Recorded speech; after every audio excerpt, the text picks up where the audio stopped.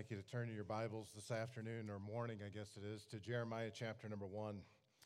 And thankful for the opportunity. This microphone's going to drive me nuts. I'm just going to be honest with you. I preached Wednesday night, and it was right here in my forehead, and I was cross-eyed the whole time. I don't move around when I preach. I do when I teach for some reason, but not when I preach. And I was just looking at this thing. And for a while, I thought to myself, wow, this is how Dwight feels at every pulpit that he preaches. And I'm teasing, but I will say this. You'll have to understand, many of us have known each other. And I was in high school when some of these guys were here, and some others would have been early in college, but we've known each other for many years, and we've been kind of savage to each other for these last several days. One guy had his notes, his tablet hidden last night before he preached. Finley was actually the preacher, and he said, I remember Dan when he was the size of this microphone right here. And I thought to myself, my goodness, what are you saying, brother? Am I fat or what? And so it has been a long time, but it has been really a joy, and has been a very wonderful time of refreshment. And so, Shannon, thank you for hosting this, for putting up with us. And I know these ladies have been slaving away in the kitchen, but I'm telling you what, we have eaten some fine food.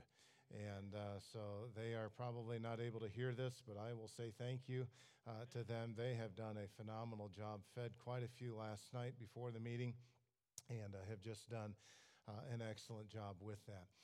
Anybody who has ever coached or played sports understands the importance of having the right mindset. A team that approaches the game with a mindset of defeat, they're most likely going to experience defeat. On the other hand, the team that approaches it with confidence will at least reflect that mindset in how they play, regardless of how the score turns out in the end. I want to speak to you this morning on the mindset of ministry. I want to do so out of Jeremiah chapter number 1. As believers, we have been given an amazing privilege to serve the Lord. And I know many of you are pastors, some of you are not. All of us have a ministry. God has called all of us to serve Him. Have you thought about the incredible reality that the ministry of reconciliation has been entrusted to us? You have the privilege to be able to proclaim a message of hope to an individual that tells him he can be restored to a right relationship with God. That's the privilege that all believers have. For others, there's an even greater privilege because we have been called by God into the ministry on a different level. The demands are often indescribable. The pressures, the burdens that pastors will experience are experienced on a level that very few understand. But if we're not careful, our ministry can become nothing more than a burden that is performed out of obligation. I don't know where all you minister and how easy you have it or don't have it. My guess is you don't. I will just say I understand probably much of where perhaps many of you are. I've been bivocational for many years, and the demands of that can be very challenging. It's easy to start performing these things out of obligation. I think we would probably all acknowledge the fact that Paul faced more persecution and pressure than we have ever experienced in our lifetime. In spite of what he experienced, though, he was writing to a young man named Timothy, and this is what he said: I thank Christ Jesus our Lord, who hath enabled me, for that he counted me faithful, putting me into the ministry. He looked at everything that he had gone through, and he says, Timothy, I just want to tell you, I thank God that he called me into the ministry. Preacher, let me ask you this morning, when's the last time you began your day not focused on everything you have to accomplish, but first thanking God for calling you into the ministry. It's easy to develop a wrong mindset when it comes to ministry. In fact, I would dare say that maintaining the right mindset in ministry is a battle that we all constantly face. And so this morning, my prayer is that God will encourage us to remain faithful to what it is that God has called us to do. I had the privilege of preaching Wednesday night, and I had a premise behind that message that I'm going to slightly twist this morning. The premise behind Wednesday night's message was that the Christian life must not stem from obligation, but must flow from appreciation. We went into Romans chapter 3, where we are justified freely by His grace. Now, let me just change that just a little bit this morning and say this. The ministry must never stem from obligation, but it must flow from appreciation. Look at what God has done for you, and that will keep the right focus on the ministry. The one who has been divinely called by God must then determine to serve God wholeheartedly.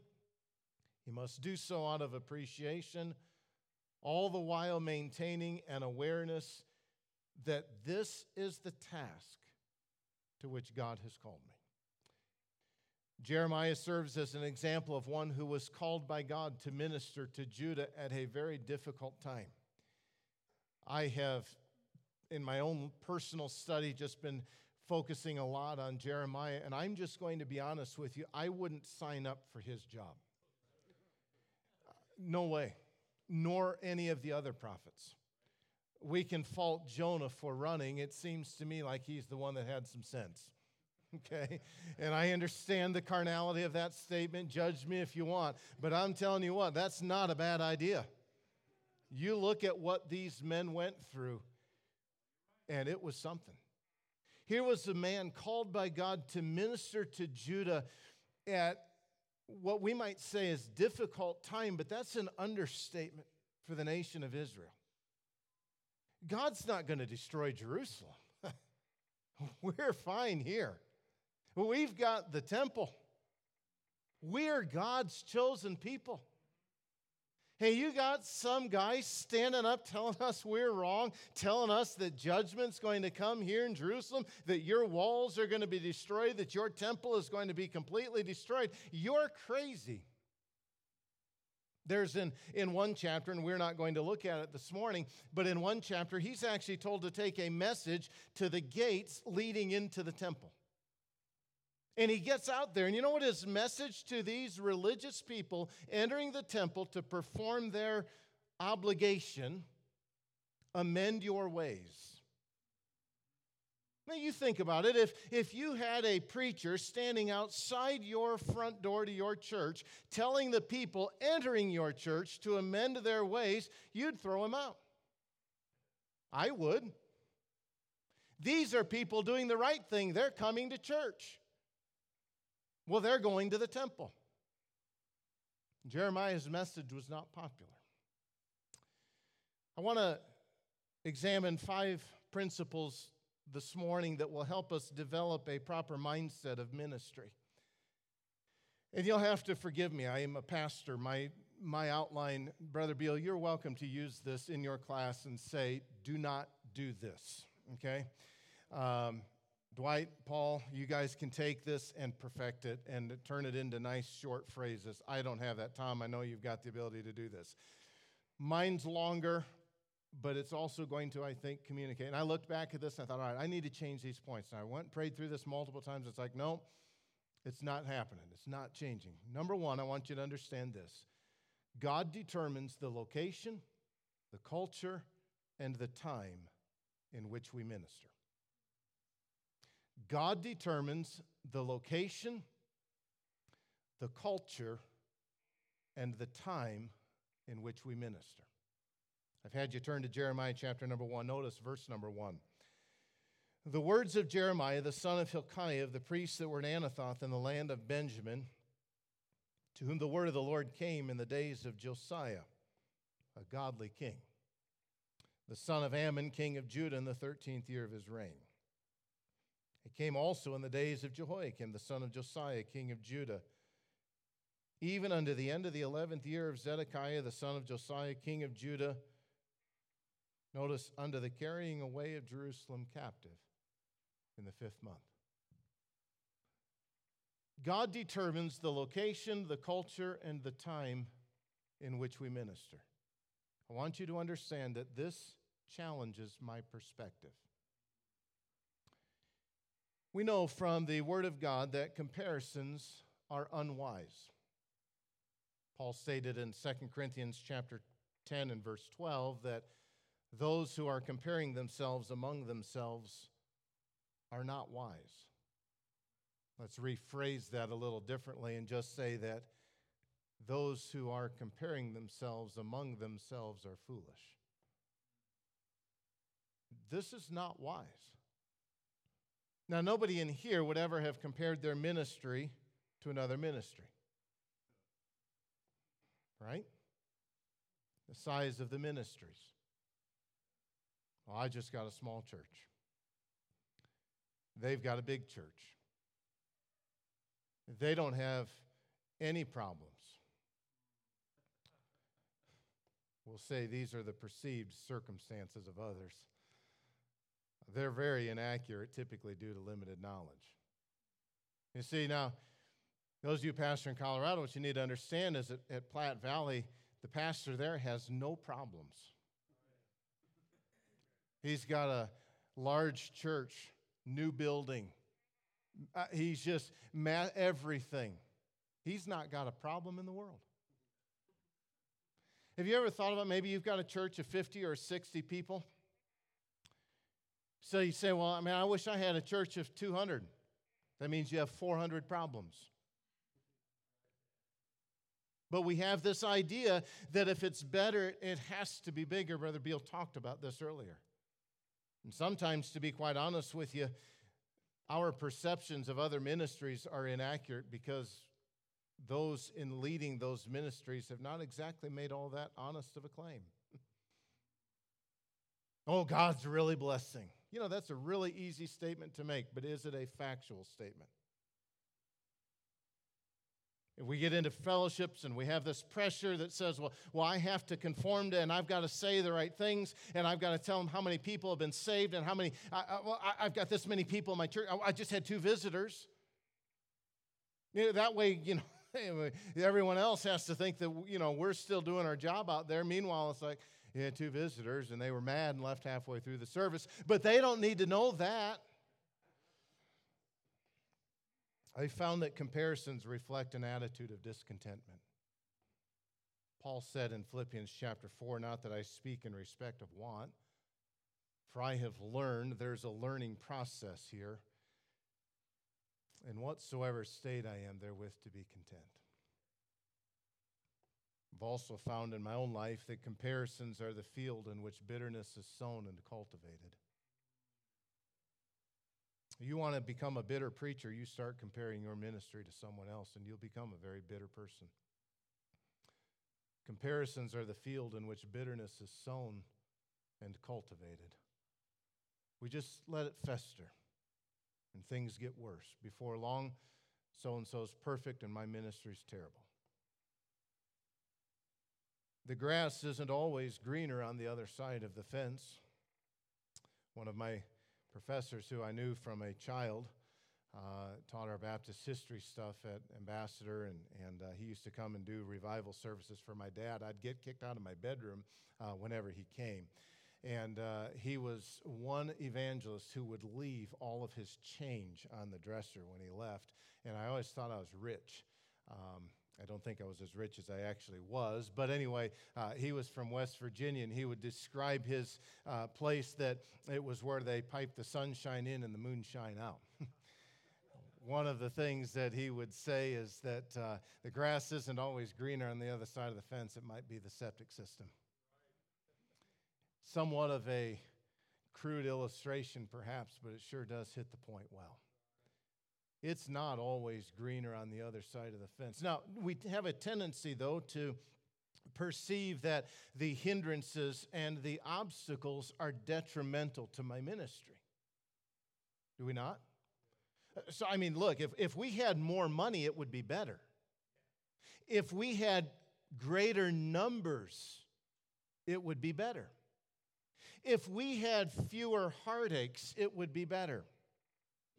I'm speaking to pastors. I think I can say this. I know I've thought it. If I had the absence of certain people, it would be better. Right? You guys are looking at me like, no, brother, I have no idea what you're talking about. No pastor in here has ever thought, don't let the door hit you where the good Lord splits you on the way out. There are those people. God bless them. But it's like, Lord, if I didn't have this headache, it sure would be a lot easier. Paul said, I've got a thorn in the flesh, Lord, and I'd like for that to be removed. He even prayed 3 times that it would be removed. And God said, not just no, He said, my grace is sufficient for thee. So that hindrance for Paul actually became a means whereby he would have and develop a greater reliance upon God. We might say that because of that thorn in the flesh, his relationship with God became deeper. I know we have these struggles, and I know we think, well, Lord, if it were only, if this would be fixed, if this would be resolved. Hindrances and obstacles are of no benefit if they don't drive us closer to God. But when you come to seek God because of something that He has brought into your life, when you come to experience His grace on a different level, those are things for which to be thankful. Jeremiah ministered in an extremely difficult culture. We do as well. In case you haven't figured it out, our culture is not a godly culture. I know we've said it's the worst the world has ever seen. That probably can't be stated by fact. Probably the worst that our country has seen right now. I think that's probably able to be sustained, but throughout all history, I'm not sure we could say that. Have you ever wondered what it would be like to minister in a different time when people actually listen to your message? What would it be like for someone to be excited about coming to church? I sure wish I lived back in the days when great revivals were happening. God didn't put you there. If you have never understood Shannon's perspective on your governor, you've probably not listened much to him. Corrupt, to say the least.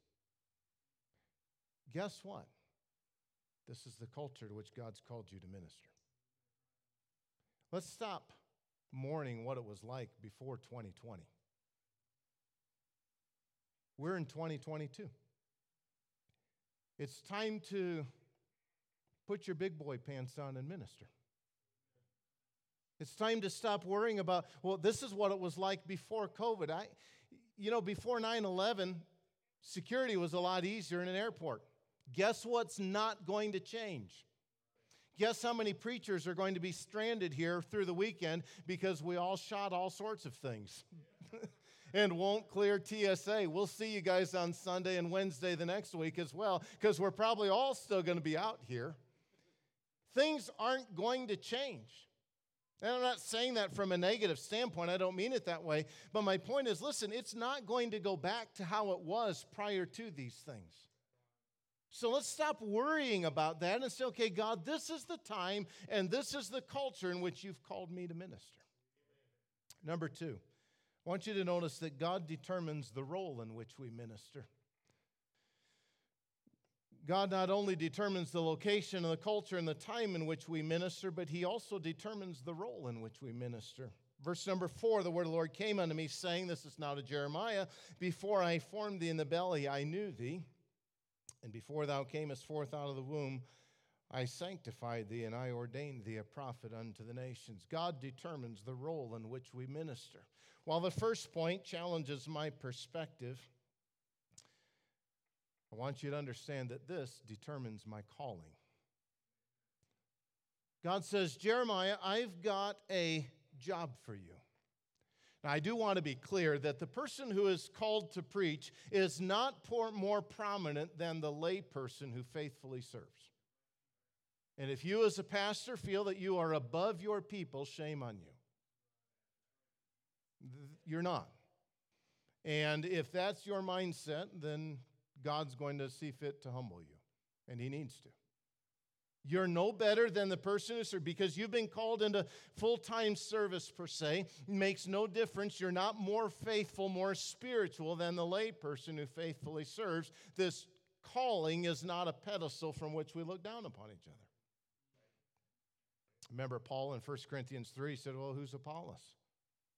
Who's Paul? We're just ministers by whom you believed. I've planted,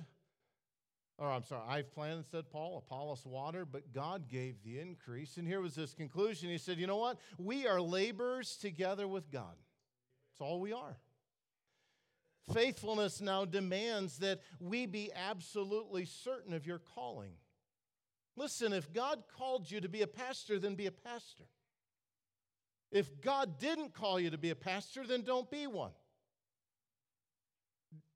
Don't. And I don't know anybody in their right mind who would want to do that if they weren't called into it. Maybe I'm just some weird guy that fell off the back of the turnip truck, and that's probably true, but why in the world would you want that? But if God's called you to that, be faithful.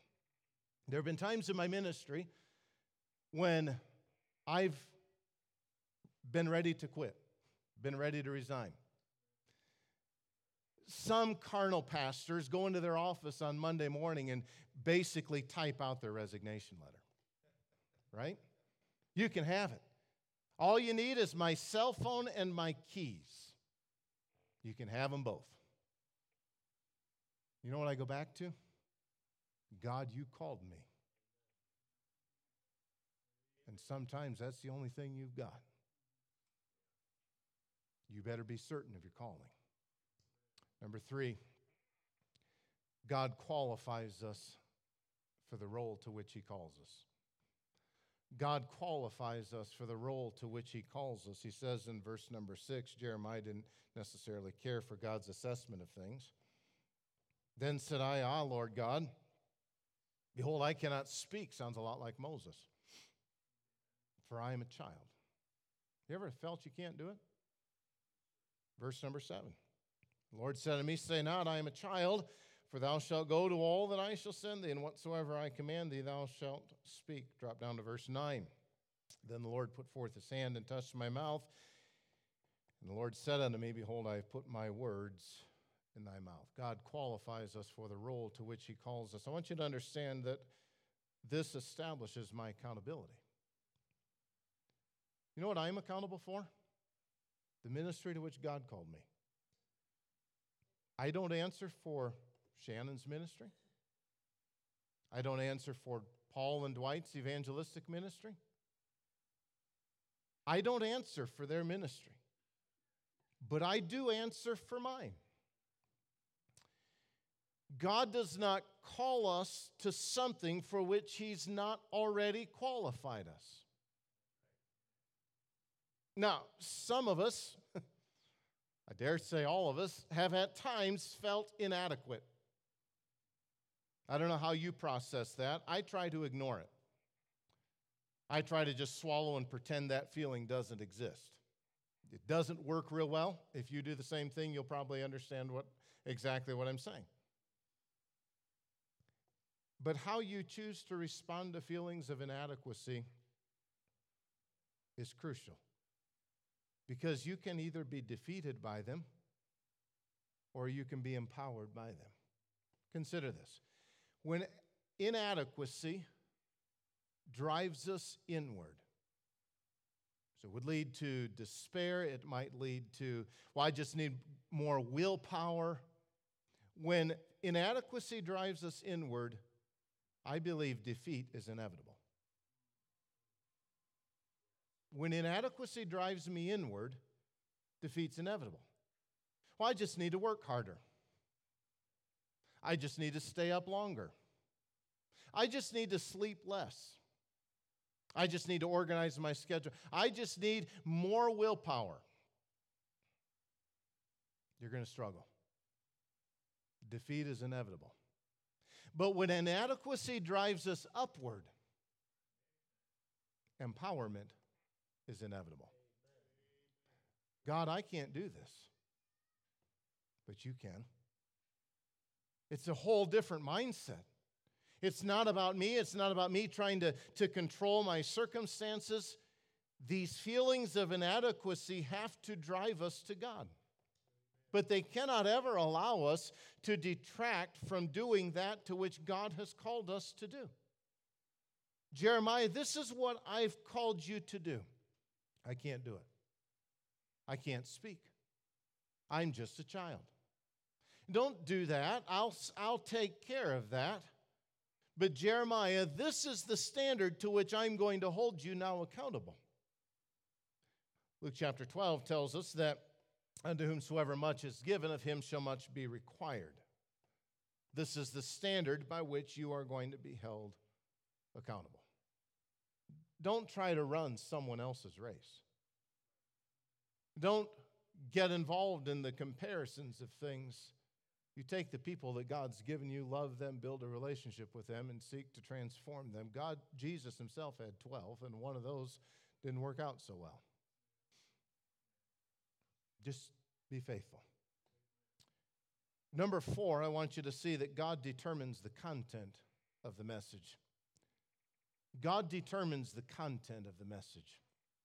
It says in verse number 7, the latter part of it, he says, "Say not, I'm a child, for thou shalt go to all that I shall send thee. And whatsoever I command thee, thou shalt speak." Verse 8, "Be not afraid of their faces, for I am with thee to deliver thee, saith the Lord." I'm not going to read all of verses 10 through 17, but it would illustrate the same thing. He says, "See, I've set," verse 10, "this day I've set thee over the nations and over the kingdoms, to root out, to pull down, to destroy, to throw down, to build, and to plant." Verse 17, "Thou therefore gird up thy loins and arise, and speak unto them all that I command thee." Culture wants a message of relevance and acceptance. Biblical truth, however, should never be compromised under the guise of either relevance or acceptance. Listen, the content of our message today is not determined, or is not, let me say it differently. The content of our message today is not my ideas, and it's not my opinions. The content of the message is the Word of God. What did Paul tell Timothy? Preach the Word. Well, they don't want to hear it. Preach the Word. They might not accept. Preach the Word. You would not believe the outline I've got. You're looking at it, trying to take notes, right? Preach the Word. Acts chapter 20, Paul said, "I've not shunned to declare unto you all the counsel of God." I would like that to be said of me. What I've told you is what God says. "Take heed, therefore, unto yourselves to all the flock over the which the Holy Ghost hath made you overseers, to feed the church of God, which he hath purchased with his own blood." Yet the reality is that we've all been faced with the temptation to compromise the truth to gain greater acceptance and popularity. It's interesting to me to see how society has consistently their perception of right and wrong is constantly shifting.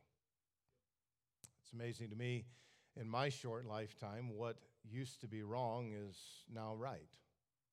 And it's not an improving situation. If you base your message upon society's perception of right and wrong, you will of necessity be constantly shifting in your message. It has to be. Here's a really very basic, simple truth. It's one of those that just blows your brains because it's that intelligent. Right never becomes wrong, and wrong never becomes right. 2,000 years, 3,000 years, 4,000 years, 5,000, I don't care how many thousand years, right never becomes wrong and wrong never becomes right. I cannot allow them to determine the content of my message. Jeremiah 44, a little bit later on, Jeremiah is preaching and he is warning them, and God says through Jeremiah, "Howbeit I sent unto you all my servants, the prophets, rising early and sending them, saying, Oh, do not this abominable thing that I hate. But they hearken not." You know what that means? It means they listened not. Nor inclined their ear to turn from their wickedness, to burn no other incense unto other gods. This is in Jeremiah chapter 44. A little bit later on, Jeremiah finishes his message. This was their response. "As for the word that thou hast spoken unto us in the name of the Lord," I want you to think about this. "The word that you have spoken to us in the name of the Lord, we will not hearken unto thee." Imagine greeting your people on the way out the door hearing that. All of us are so spiritual, it wouldn't even tend to put us into the flesh. Right? So I must be that carnal. Shannon, I appreciate it. I'd want to punch somebody. Amen. Are you kidding me?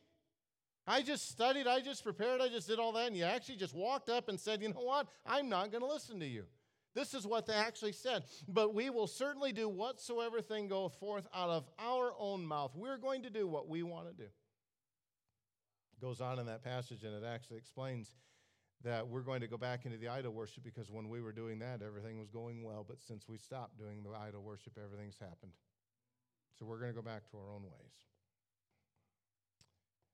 Guys, let me ask you a question. Do you believe the Word of God will change someone's life? Okay, let me ask you two more questions then. Do you study it like you believe it's going to change someone's life? And do you preach it like you believe it's going to change someone else's life? If your idea of preaching the Word of God is to ignore your study all week, get up and say something that has no bearing on anything, you do not have a very high view of God's Word. We don't want to admit that because my outline is that clever. And there can be some great outlines. And I'm not trying to diss those. Don't get me wrong. But if it is at the expense of the Word of God, it is wrong, and it is not what we've been called to do. It's God's Word that's going to change someone's life. Number 5, and I'll mention this briefly, God's presence comforts and empowers us. Jeremiah, you're going to have a really hard ministry. In fact, no one's going to listen to you. People will actually try to take your life because they don't like what you've said. And actually, Jeremiah, the city of Jerusalem is going to be destroyed in your ministry. The temple will be completely destroyed. That for the Jew was life. That was the center around which their life existed and revolved. Far more than church for us today. Verse 17, he says, "Thou therefore gird up thy loins and arise, speak unto them all that I command thee." I want you to notice, "Be not dismayed at their faces, lest I confound thee before them. For behold, I have made thee this day a defense city, and an iron pillar and brazen walls against the whole land, against the kings of Judah, against the princes thereof, against the priests thereof, and against the people land." Listen to this. "They shall fight against thee, great, but they shall not prevail against thee." Now notice how chapter 1 ends. "For I am with thee, saith the Lord, to deliver thee." Hardships and opposition are inevitable. You can't avoid it. It's not like we asked for it, but it's going to come.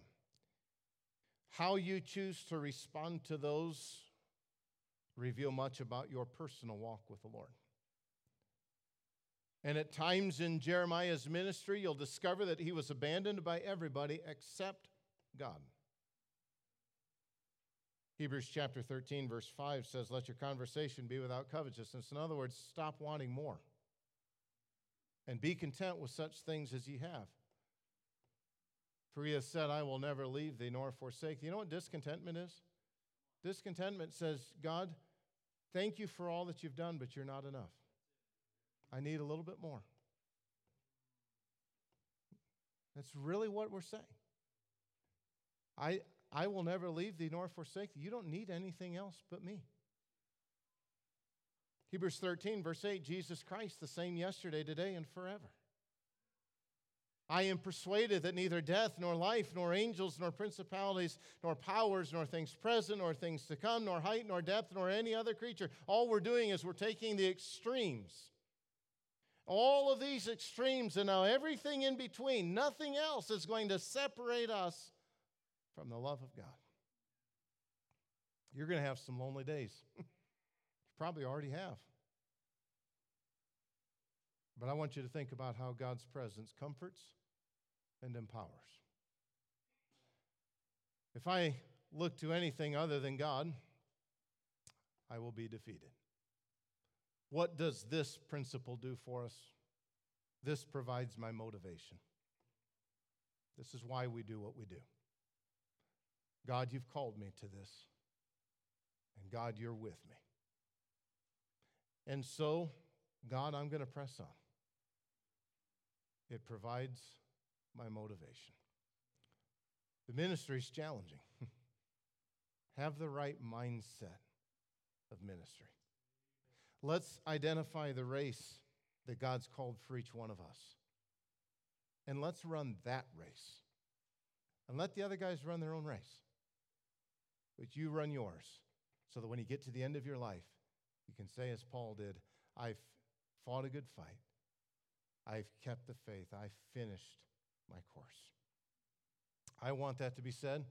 I would long to step onto the shores of eternity and hear, well done, thou good and faithful servant. Just run your race. Let's pray. Thank you, Lord, for this day and the opportunity.